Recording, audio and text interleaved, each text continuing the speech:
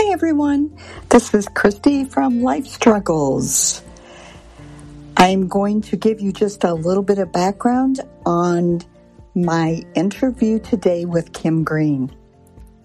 Oh, my goodness. Sit back, listen, don't have a drink or smoke some pot, and enjoy, maybe even shed a few tears on Kim's story.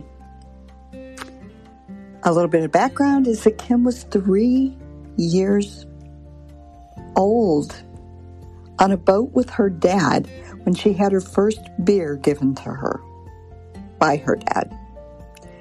And she liked to taste. Can you imagine that? And then her first drunk, she was 11 years old. By the time she was 15, she was actively drinking, smoking pot, and cocaine, and meth, and all the things. Listen carefully and learn about an addictive personality and her amazing recovery story. Here's Kim.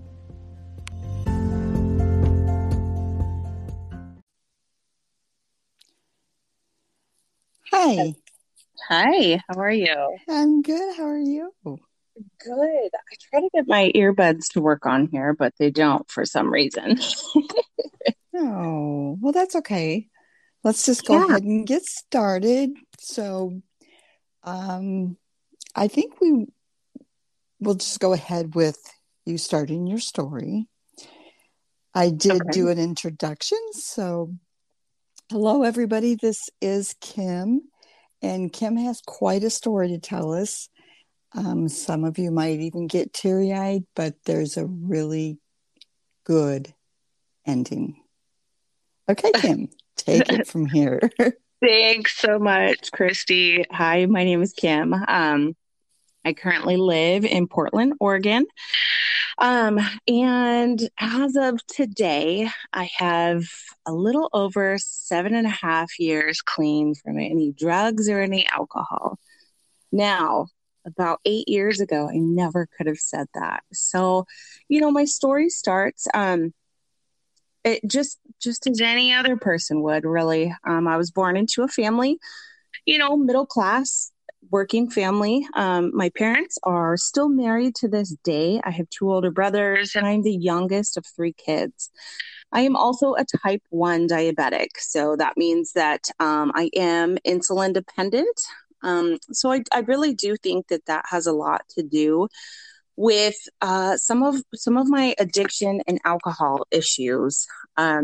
So, I was born, and I say this, that I came out, and I just feel like I was born with that alcoholism gene in me. And the reason why I say that is because I would get an idea in my head, and it was like an obsession. And here's, for example, I always wanted a hamster, and I would ask my mom over and over and over and over for a hamster, like every single day. And, I would drive her nuts. And it's like, it was that obsession that I couldn't do anything. My life would be better if I had a hamster. Right. So I would always drive my mom nuts over these things that I wanted.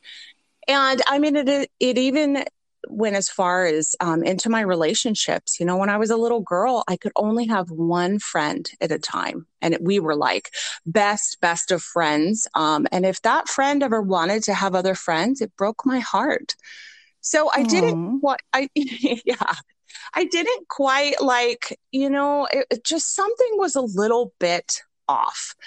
Now, um, my two older brothers were much older. One's 7 years older and one's 10 years older. So I kind of was like an only child sometimes. And, growing up was good. I can't really say that, I'm a victim of abuse or anything like that. But I think, yeah, we talked about this. The first time I ever had a drink, well, that I can remember, I do remember being on a houseboat with my parents. We always went on a houseboat in California during our summer times. And I remember having chips, eating chips and drinking beer with my dad. So I would take sips of beer, and something about like the saltiness of the chips and washing it down with beer and the bubbles. It was so good, and I wasn't, a 3-year-old chugging beer or anything, but I can just remember the taste of it. It was good. So what we want to do is really quickly clarify what Kim's, I believe, trying to explain is that she just was born with an addiction, period. Correct. And to clarify that addiction is addiction, it can be of anything. It can be of alcohol, it can be of drugs, it can be an obsession with cleaning, it can be OCD with anything, all of that. So this is what we're talking about today. So Kim does have a lot of different stuff to add to this. Okay, take it back. Yeah. So the first time I can ever remember physically being drunk, it was a Christmas party that my parents had, and my brothers were there. Now, mind you, they were much older. And I saw a blue bottle, and it was a blue bottle with some sort of liquor in it, but it had like blue crystals. And I just thought it was magical. It had cool writing on it.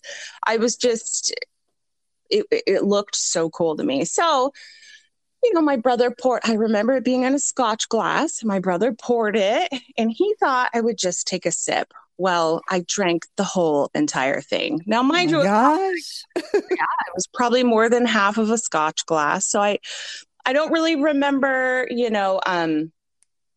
obviously my parents were doing their thing, entertaining guests. And I remember walking down the stairs. I had one hand on a railing and then one hand on a wall. And I just remember feeling so dizzy and woozy. And then I went to bed. I probably slept great, but that's what I remember. But do you remember how you felt? I don't. I just remember the wooziness and the dizzy and just kind of like, whoa. I don't even know if I put 2 and 2 together that that's what was happening. And that's what I was feeling. Like I drank this alcohol and now here I am drunk. So how much do you think you weighed then? Oh gosh. I mean, I was probably 12 or 13. So maybe 70, 80 pounds, maybe. Okay. And you had how much? Just a shot?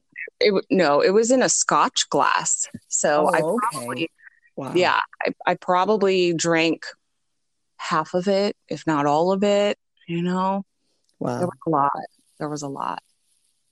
I don't remember throwing up or anything like that, but that's what I do remember. But so if you don't remember and nobody said anything, you probably didn't. Right. Right. Okay. This is kind of interesting that at that much at that age, and unless you were already building a tolerance.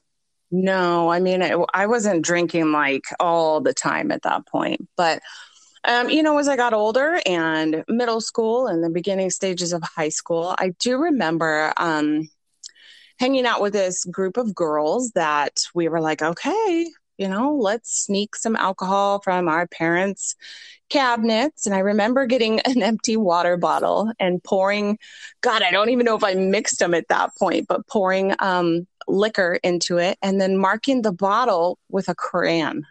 And that's where I knew to fill it up with water. So, whether it was tequila or whatever it was, I would put water into it to make sure that the levels were the same. That's just like so amazing to me because I would think somebody would like notice that crayon mark or when they tasted the alcohol that it would be like not as strong as it should be right. But you would think guess so. And they Okay, so we pause for a brief time and Kim is back. So let's continue. Okay, now what part did I leave off? Because I don't know where it cut out at. that they whatever they didn't notice the line that you drew, or that it was mixed with water, or anything. Okay. Yeah. So, and being in high school, we experimented with marijuana and enter in the harder drugs, which comes, the ecstasy, the MDMA. There was some mushrooms and some LSD. And when I tried cocaine for the first time, it was like light bulbs went off in my brain and in my body. Now, I really think that has to do a lot with me being a type 1 diabetic and um, my autoimmune issues, because I always was dealing with high blood sugars and low blood sugars. And it really took a toll on my body and on my energy level. So when I tried an upper, it was like, yes, this is how life is supposed to be. This is how I'm supposed to feel. Um, and, I was sneaking out of my parents' house a lot. I was doing drugs. And they really, I think they knew at that time that I was smoking pot, but that wasn't really, it was like, okay, it's a teenage thing. It's a phase. Why do you And think they knew? I mean, do I think, why do you think that they knew? Did you have conversations, or was it something they just set aside, or thinking that, a phase you were going through and you'd get through? yeah, I mean, I think that's what most parents think with their kids when they do something dramatically different, such as like, they're playing sports one day and then another day they are dressed in all black and wearing eyeliner. They're like, okay, this is just a phase. But I do remember, my parents finding the marijuana sometimes. I mean, obviously it's a stinky substance, so they could smell it. And that's when the lying really came into place. As you smoke pot, your eyes get red, kind of droopy. So we carried around Visine in our purses. We'd wash our hands so they didn't stink, and probably came out smelling like a whore from a French brothel, because we'd spray so much perfume on us to try and mask the smell. But it was all to try and cover up what was going on. Didn't want anyone to know or think anything different, while I was having an amazing party in my head. Right. And so if there's any parents out there listening to this that have children, some of the signs you want to look for. Yeah. Because we're ignorant to that. We don't think, well, our child's not going to do that. Like you explained, you came from a normal, happy family, if their quote is something known as normal now, but a middle class family. They're happily married, still married. Yep. So there wasn't any issues like that. Nobody was abusive to you, correct? Nope. So we're actually correlating this with your diabetes. Is that true? I think that is definitely a part in it, Okay. And how that goes into even harder drugs. So yeah, there was a lot. There's so many pieces of the puzzle that, looking back on it now, when I look back at my life, I'm like, oh yeah, that is total alcoholic or addictive behavior. Okay. And the other thing, I just wanted you to briefly let parents know, like how you got away with not going to school and or skipping school, I should say, to hang out with your friends. Yeah. So at that time, I don't really think that they had phone calls that they made. Now, this was in like the late 80s, early 2000s. So I might have answered the phone before my parents did, because they were at work. But I would write my own letters. I'd write it in my mom's hand signature saying, oh, Kim had an appointment on this day. Please excuse her. Things like that. So, and yeah. They just never questioned it. Apparently. The school or both. Yeah. I mean, there wasn't a lot of questioning going on that I remember, obviously looking back now, it's like there's trauma in the story involved, but it's funny with our brains because we remember things in glimpses. I don't remember all of my growing up in my childhood and things like that because it might have been things that I went through at that time. Was there a sexual abuse later on in my life? Absolutely. But our brain has one primary purpose, and that is to keep us safe. Right. So when it's a memory or things like that, or, oh, this is an unsafe place, it kind of shuts down. So, still to this day, I'm learning more and more about myself, but yeah. Okay. As far as, the lies, there was a lot of lies, always lying. And I barely graduated high school. My parents, at the very end, my senior year, they did know that I was barely going to graduate. And that's when they knew. They were like, okay, something's going on. And I was skipping school, definitely skipping school. And what excuses I told them, I'm not sure. But well, yeah. And I guess this is not a judgment being put on it, but from what I've done in research and stuff, with the amount of drugs and the amount of years with the drugs and the alcohol and all that, that's going to cloud your memory too. Besides the fact that it was years ago. So, oh yeah, definitely. I mean, the effect that it has on the brain, especially, the constant drinking, and if you get into harder drugs, it changes the brain. right. You do certain drugs and it causes holes and dark spots when you look at it through an MRI or a CAT scan or anything like that. Right. It definitely changes the brain, as you know. Yep. Yep. Okay, so you got caught. Mom and Dad finally figured out that something was going on. And so what happened then? I don't really, I don't think I was punished or anything, but it was like, hey, if you don't go to school, you're not going to go to college. And I didn't care. I didn't want to go to college. I had no dreams or aspirations of what I wanted to do when I grew up. Like, honestly, honest to goodness, I was like, hey, I'm going to be an alcoholic. That's what I'm going to be. Not like the type that is brown bagging it under a bridge or anything, but I loved to party. I loved the way it made me feel. I loved the nightlife. And that's what brought me into, the next segment of my life per se. Okay, so let's go on to that. So yeah. First of all, did you work in high school? I had little odds and end jobs. I remember working at a little card store, like a Hallmark store almost. Okay, I remember that. And because it takes money to get this stuff. It does. So where were you getting your money? We started selling marijuana, and we get it from much older guys, and taking out our share and selling the rest, increasing in price or whatever it was. Wow. And there was never any arrests, or you never got caught and you just got away with it? Okay. Yeah.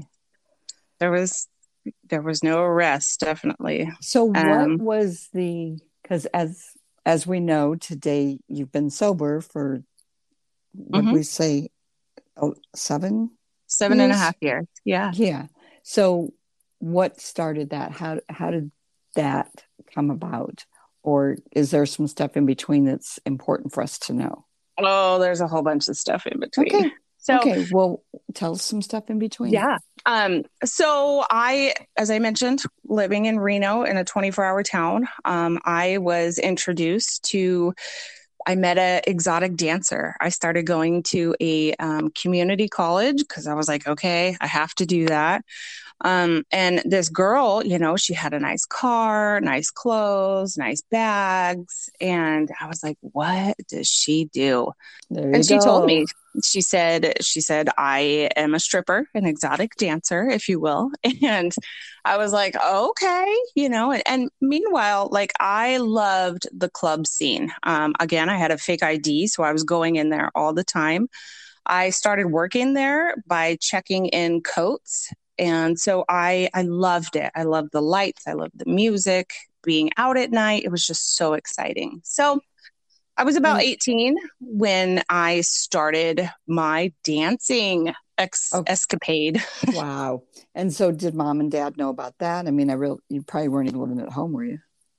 No, I mean, they did find out. I know that, but they didn't know for a while. But were you not living at home? I don't think I was at that point because I Okay. was out all the time, staying with friends or boyfriends. So, Okay. yeah, I started dancing, and it was always, people were buying girls drinks, and incomes the more drugs and things like that. And I had a good friend at the time, and we used to party.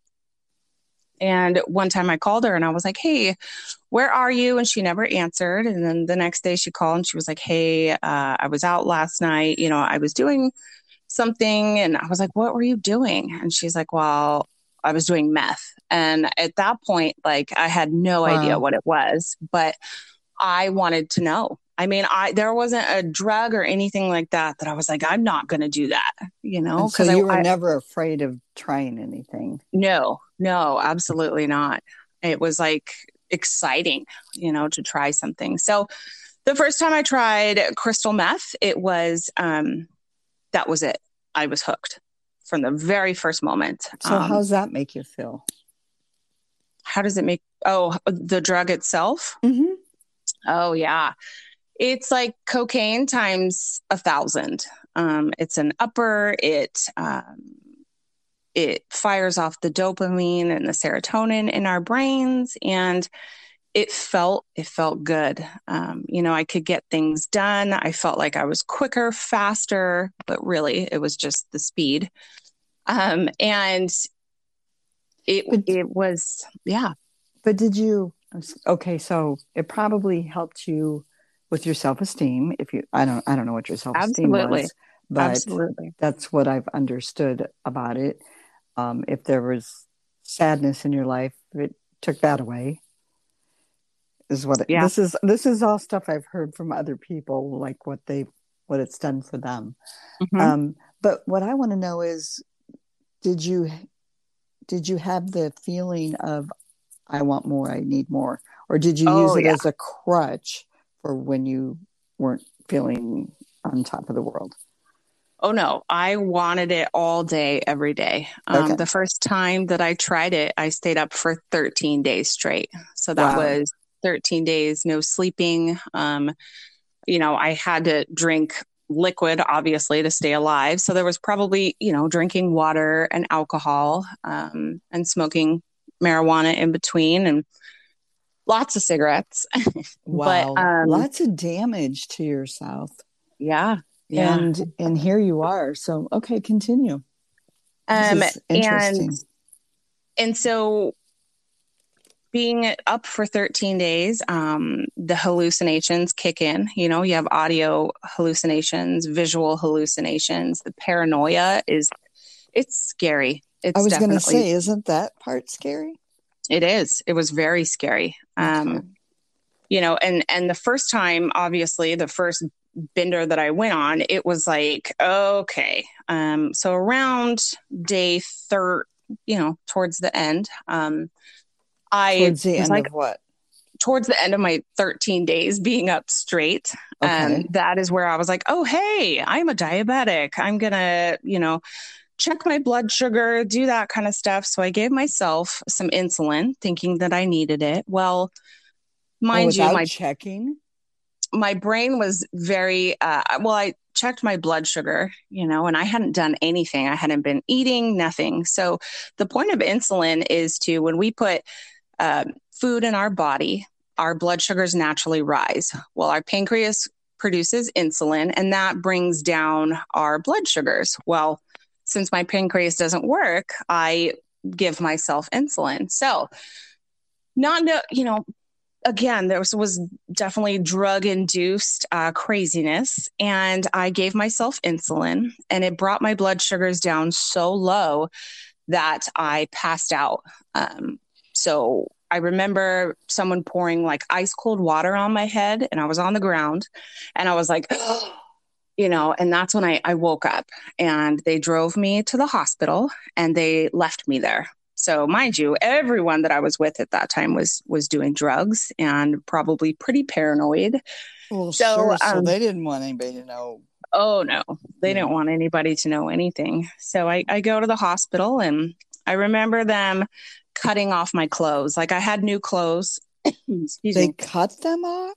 They did. They cut them off because they couldn't get them off of me. Like, I was incoherent. So they cut them. Interesting. Mm-hmm. But you remember that? I do. Or do you just remember you woke up and they were cut off? No, I do remember them cutting them. To check my heart and to put in IVs and things like that. They got to have clear But yet you couldn't, even though you knew what they were doing, your body couldn't respond to help them. Right. Okay. I mean, I was just so out of it. So they got my blood sugar back in range, and I was coming out of it. Well, I called my friends and my quote unquote friends, right, who just dropped me off at the hospital to leave me there. And they came back and got me, and I was smoking again. Like, on the way home, I lit up again, and I was getting loaded. So, smoking meth again. Okay. Like, I went to the hospital. Nope, they had it. Oh, so you hooked up with them immediately and got some more. I did. Yeah. Okay. I did. Okay. Now, I was getting money, obviously, through dancing, and that's how the money was coming in at this time. So, fast forward and things like that, it got worse and worse. Obviously, my parents knew, and I would go to their house to try and clean up and sober up. And they're like, yeah, this isn't working out. We're not going to have you here doing this. And it spiraled very, very quickly. I remember around Christmas time, family was going to be around. I was living in a motel off of 4th Street in Reno. Now, 4th Street is not a good place. Let's just say that. And probably a lot of drugs and stuff or is that what you're talking about? Or just, okay. It was nonstop. I mean, I would use and keep using until my body like physically gave out. And I was like, okay, I'd pass out for like 2 days, 3 days, and I would sleep that entire time because my body was just like giving out, it needed sleep. So while I was in that hotel, I was definitely dancing, but with meth use and the paranoia, that the commercials that you see on TV are true. I used to pick at my skin a lot. Now I would be covered from head to toe in sores. So no one wants to see a stripper like that. Let's just so it was like this, I would be loaded and try to heal my skin and myself. And so I get clean. And as soon as I went back to the strip club, I would start all over again. And it was this vicious cycle of just nonstop. So physically, like, were you dropping weight? Oh, I was skinny. Normally I'm 5'9" and 170 pounds. So I looked like a skeleton, like a walking skeleton. My skin was literally hanging off my bones. My hair was falling out. So, and the strip club didn't care about that. They just let you come back.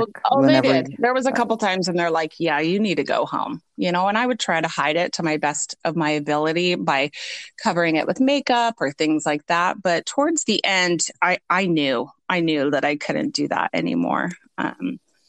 Where I'd get clean long enough to where my skin was okay. And I would, make enough money, and then go and do it again for another 2 weeks.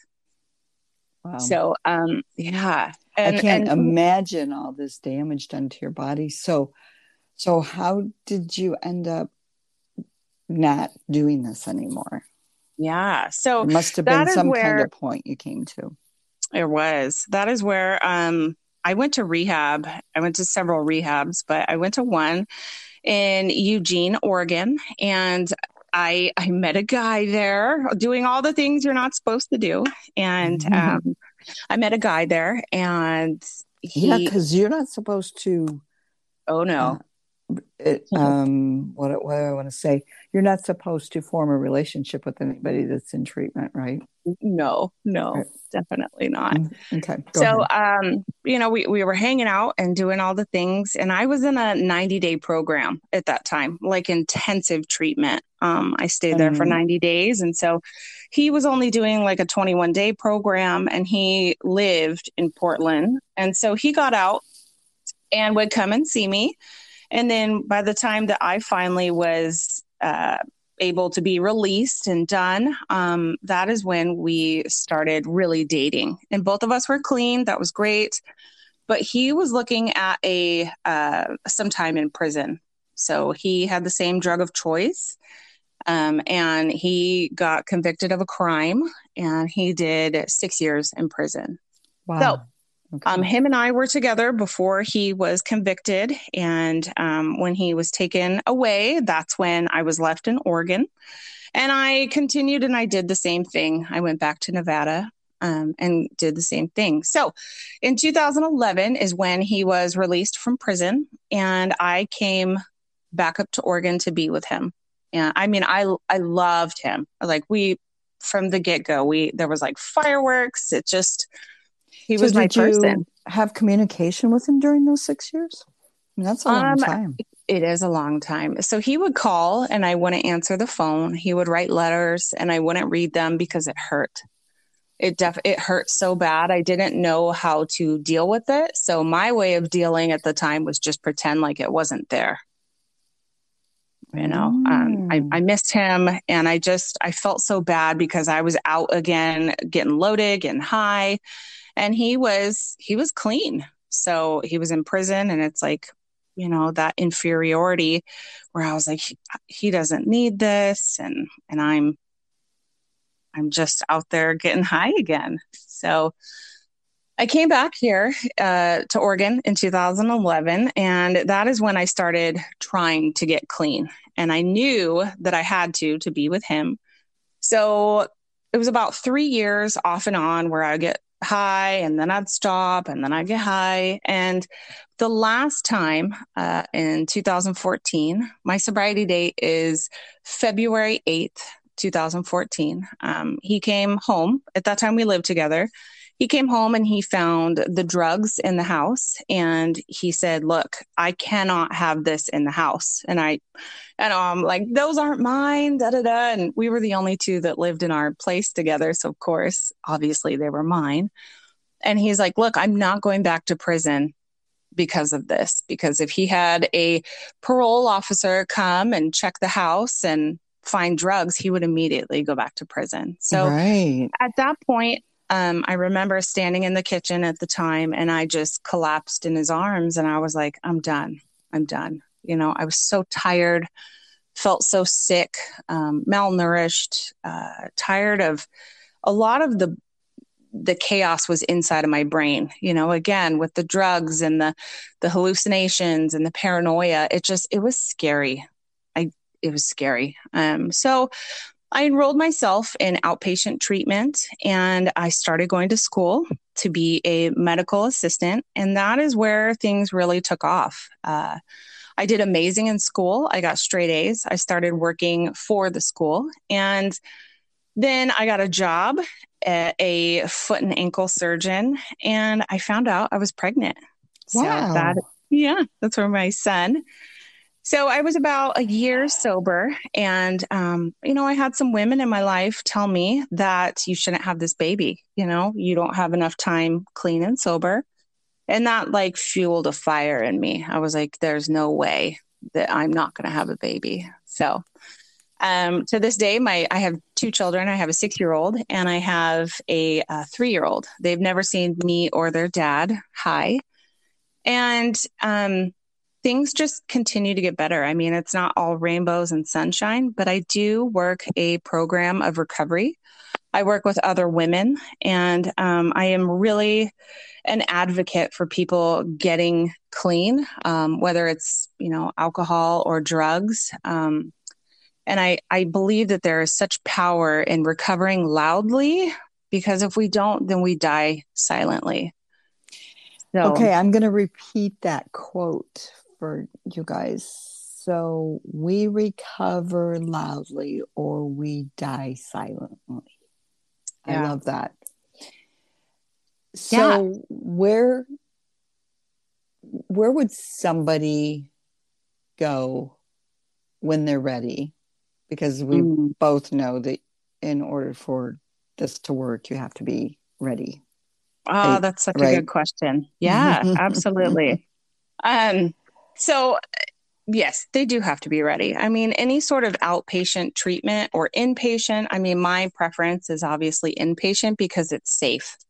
It's a safe place. There's no, outside influences.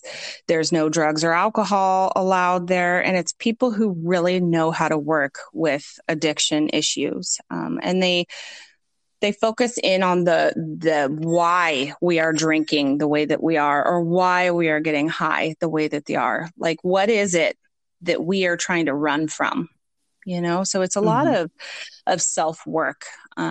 So definitely inpatient or outpatient. I mean, if that's not something that's available for someone, there's detox centers all over the place. I know here in Oregon, one of them is Hooper Detox. And you go in there at the beginning of the morning, like you wait in line outside, and they give you a little mat and a blanket, and you go in a room and you sit there and you shake it out. They give you food, and their job is to get you into a program, like a treatment facility or something like that. So when you go for help like that, from what I understand, you can't just go cold turkey off of some drugs and depending on how much alcohol you've been consuming or whatever it is. So do these places like help you medically? Yeah, some of them do, definitely. So if you've been drinking for, let's say 20, 30, 40, 50 years, and your body is so used to that, it is definitely advised to medically detox, because if a hardcore alcoholic stops drinking, they could die. And it's kind of like counterintuitive, but. And couldn't that be that the same with cocaine or meth? Or if you were doing that like constantly, wouldn't you have to have some type of help? It's not that way with like the uppers per se, but if you get into opiates, or benzodiazepines or heroin or things like that, that is where you definitely need like a medical detox. They wean you off of it slowly. In come the Suboxone and the methadone, and those are all drugs used to help people get off of hard opiates such as heroin.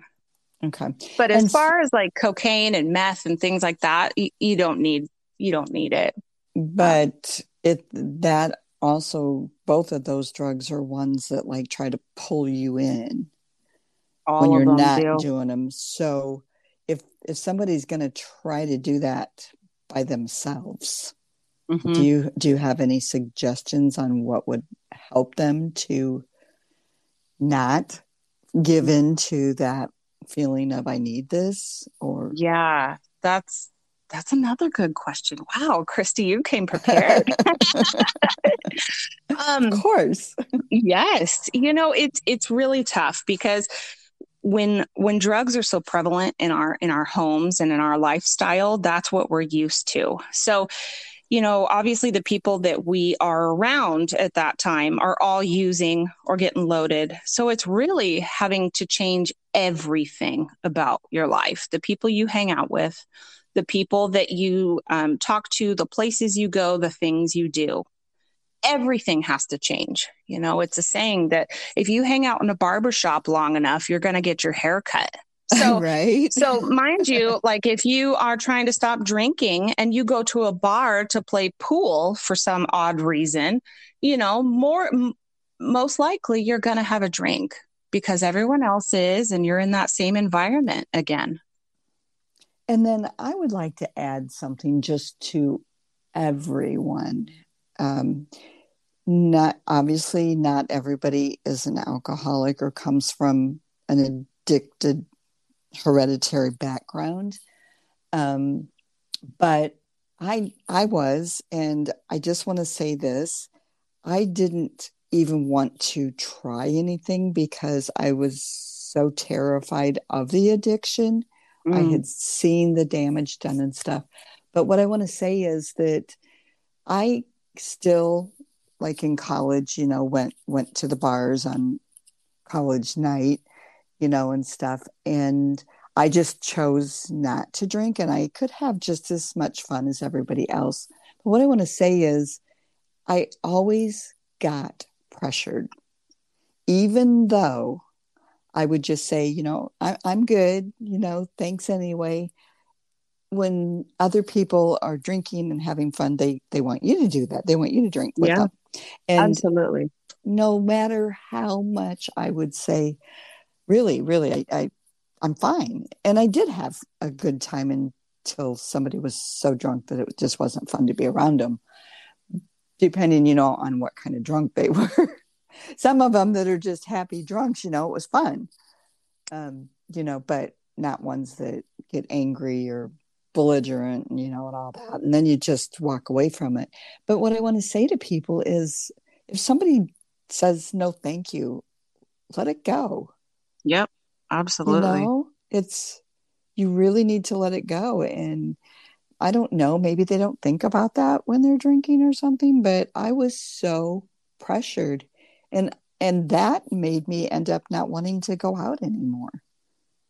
So please, you guys, if you're out drinking and having a good time and stuff, and you've got a friend that just isn't into that, don't pressure them. Yeah. Okay. So my message of hope is that anyone, anywhere can get clean and can get sober. I'd done my fair share of things that I believed that I didn't deserve it. But I got in touch with people who had something that I wanted to. You know, I would see women laughing. I would see them happy. Their skin was glowing. They looked, their hair was beautiful, you know, and they were smart. And I was like, I want that. And so that's who I surrounded myself with, you know, and a lot of times these women taught me to love myself, and they loved me when I didn't know how to love. You know, at the beginning, they would give me hugs and I would pull away, you know, because I didn't want to be touched. But they loved me, and they showed me how to live life and a function without drugs and alcohol. So it can be done. I mean, it takes a lot of work, but it's nothing like it was, you know, having to remember the lies, having to be afraid of people. You know, who did I owe money to? Who was going to come rob me? Who was going to come beat me up? Nothing is like that today. My people now, I can truly call friends. They will be here in a heartbeat if I needed them. Great. But are these friends that you met during recovery?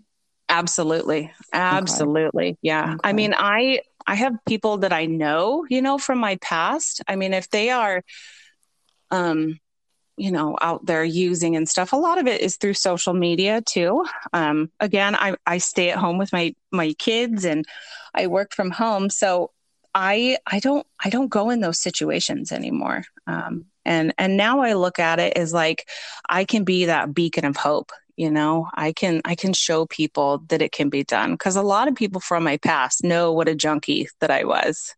Mm-hmm. So my hope is that if you have someone in your life, or you are that person, don't give up. Don't give up. You know, one day And it is wake one day at a time. So. it really is, because if we start thinking about, oh, I'll never be able to drink again, you know, I used to be like, well, what if I get married? I'll never be able to drink on my wedding. Let's just say this. If I was going to drink on my wedding, I would be passed out. My legs would be up in there and I'd probably sleep with a groomsman. You know, I mean, that's the type of alcoholic that I am. Right. So, you know, my heart really goes out to the children of alcoholics and addicts, because they have no choice. You know, they watch the parents suffer, and they are stuck in it. They don't have a choice. So I've got another interesting question since you said that. How old are your children? 6 and 3. Okay. Have you seen in them any type of effect of addiction? With my son, I see a lot of similarities. You know, he is a super intense little kid, and he gets in people's faces a lot and doesn't quite know that personal space. But also at the same time, if someone says that they don't want to play with him, his heart is broken, you know, or if he gets iPad time, he will like want to buy new lives or whatever it is that kids do on iPads. And he just talks about it over and over and over. And so those are the similarities that I'm like, okay, this used to happen to me when I was a kid, you know, but so do you dismiss them, or do you have some kind of plan that you're using to help him? We talk about it. We talk about a lot of, you know, when we do this, this happens, or when we say this, these are the consequences. It's kind of hard with kids that are so young, but at the same time, me and their dad now has 16 years of sobriety. So he is he is an incredible man. And it's just, I am so blessed today to have my family. But our goal is to really share with our children what could happen. You know, our kids have been around, they know, they've seen us in meetings and things like that. You know, they know, and they hear us talk on the phone.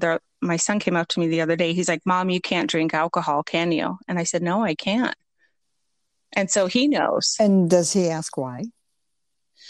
He asks, and I say, because mommy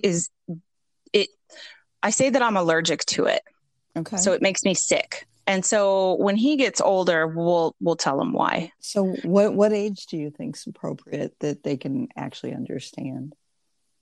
As soon as they start putting 2 and 2 together of, like, you know, what alcohol is, or what it can do, or because he doesn't quite understand right now at 6 years old.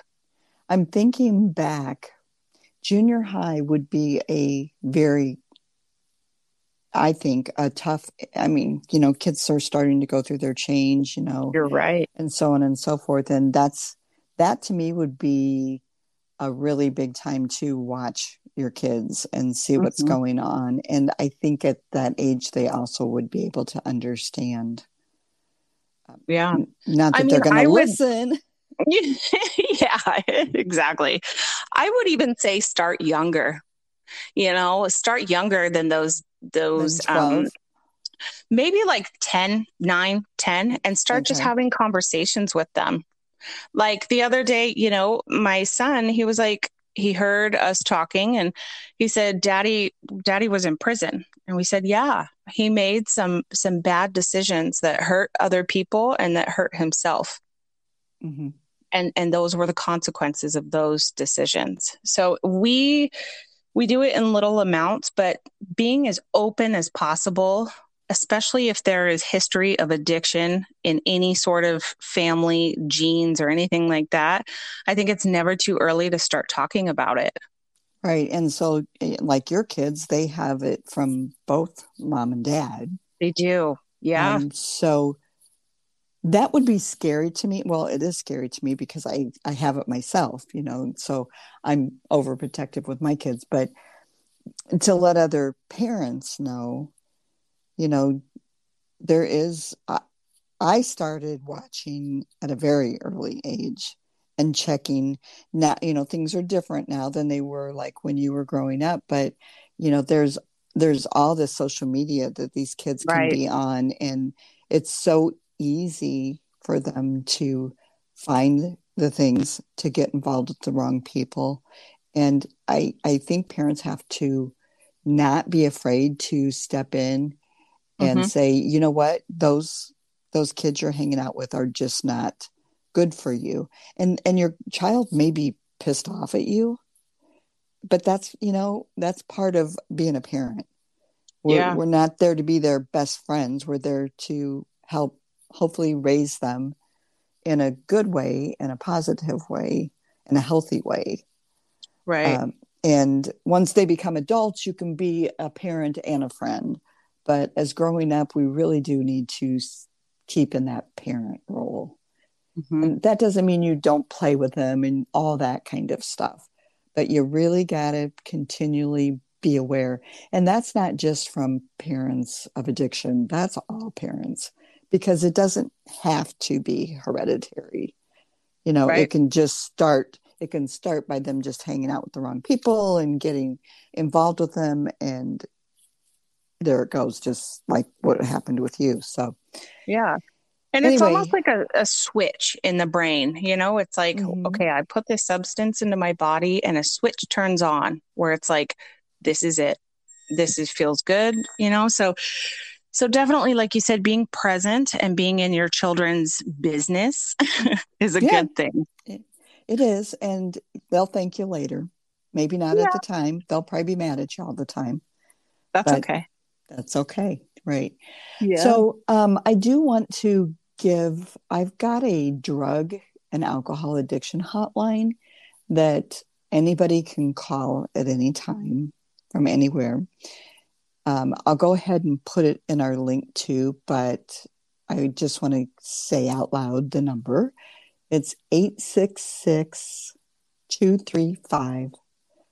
866-235-4572. Now, this is actually from the Recovery Village, but you can contact them from anywhere in the United States and they will help you. There will be somebody to talk to 24/7.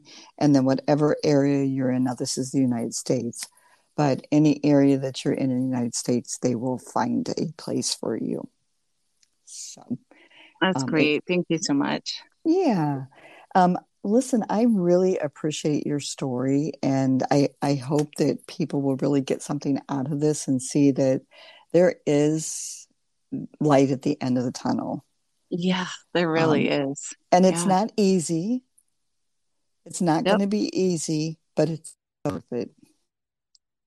Yep. Do you agree? I do. I do. I couldn't imagine, 20 years ago, 10 years ago, what my life would be like today. It is beautiful. And I'm But so, I have I work a program of recovery and I have a higher power in my life. And so, I'm not making decisions on my own anymore. I get to do it with that's other great. women. I have a lot of support. And so help is out there. And Help your is out. You husband don't, too, right? oh yeah. Yeah. So, and You don't have to we didn't, suffer anymore. so we didn't go into this. Kim and I discussed this before, but her husband was a big part of her final decision that this is going to stop because he didn't give her a choice. He said, I'm done Yeah. if you don't get the help. So I'm going to give him credit for some of it.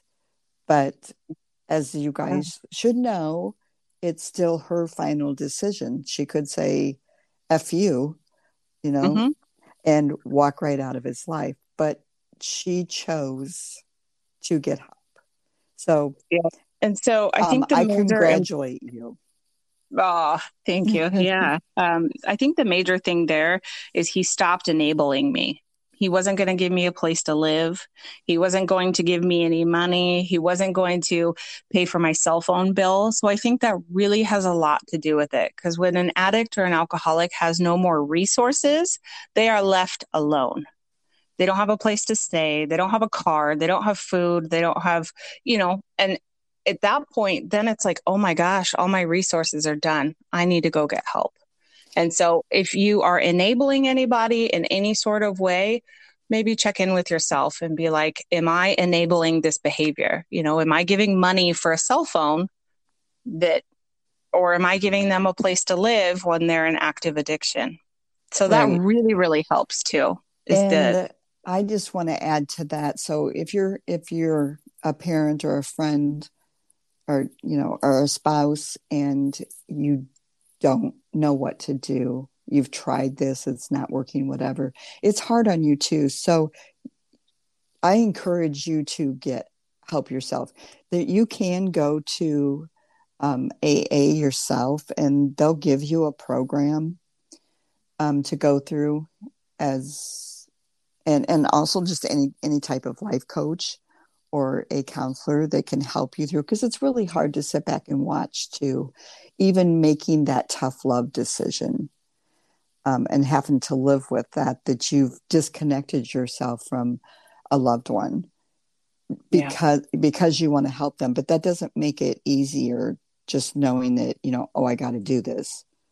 So, don't go through that alone either. You need to find somebody that can support you with that and help you not give in. So I just wanted to put that out there too. That's awesome. Perfect. Okay. Well, listen, I so much appreciate you being on here. Is there anything else that you want to add to help anybody? Well, thank you for letting me do this and share a message of hope, and don't give up.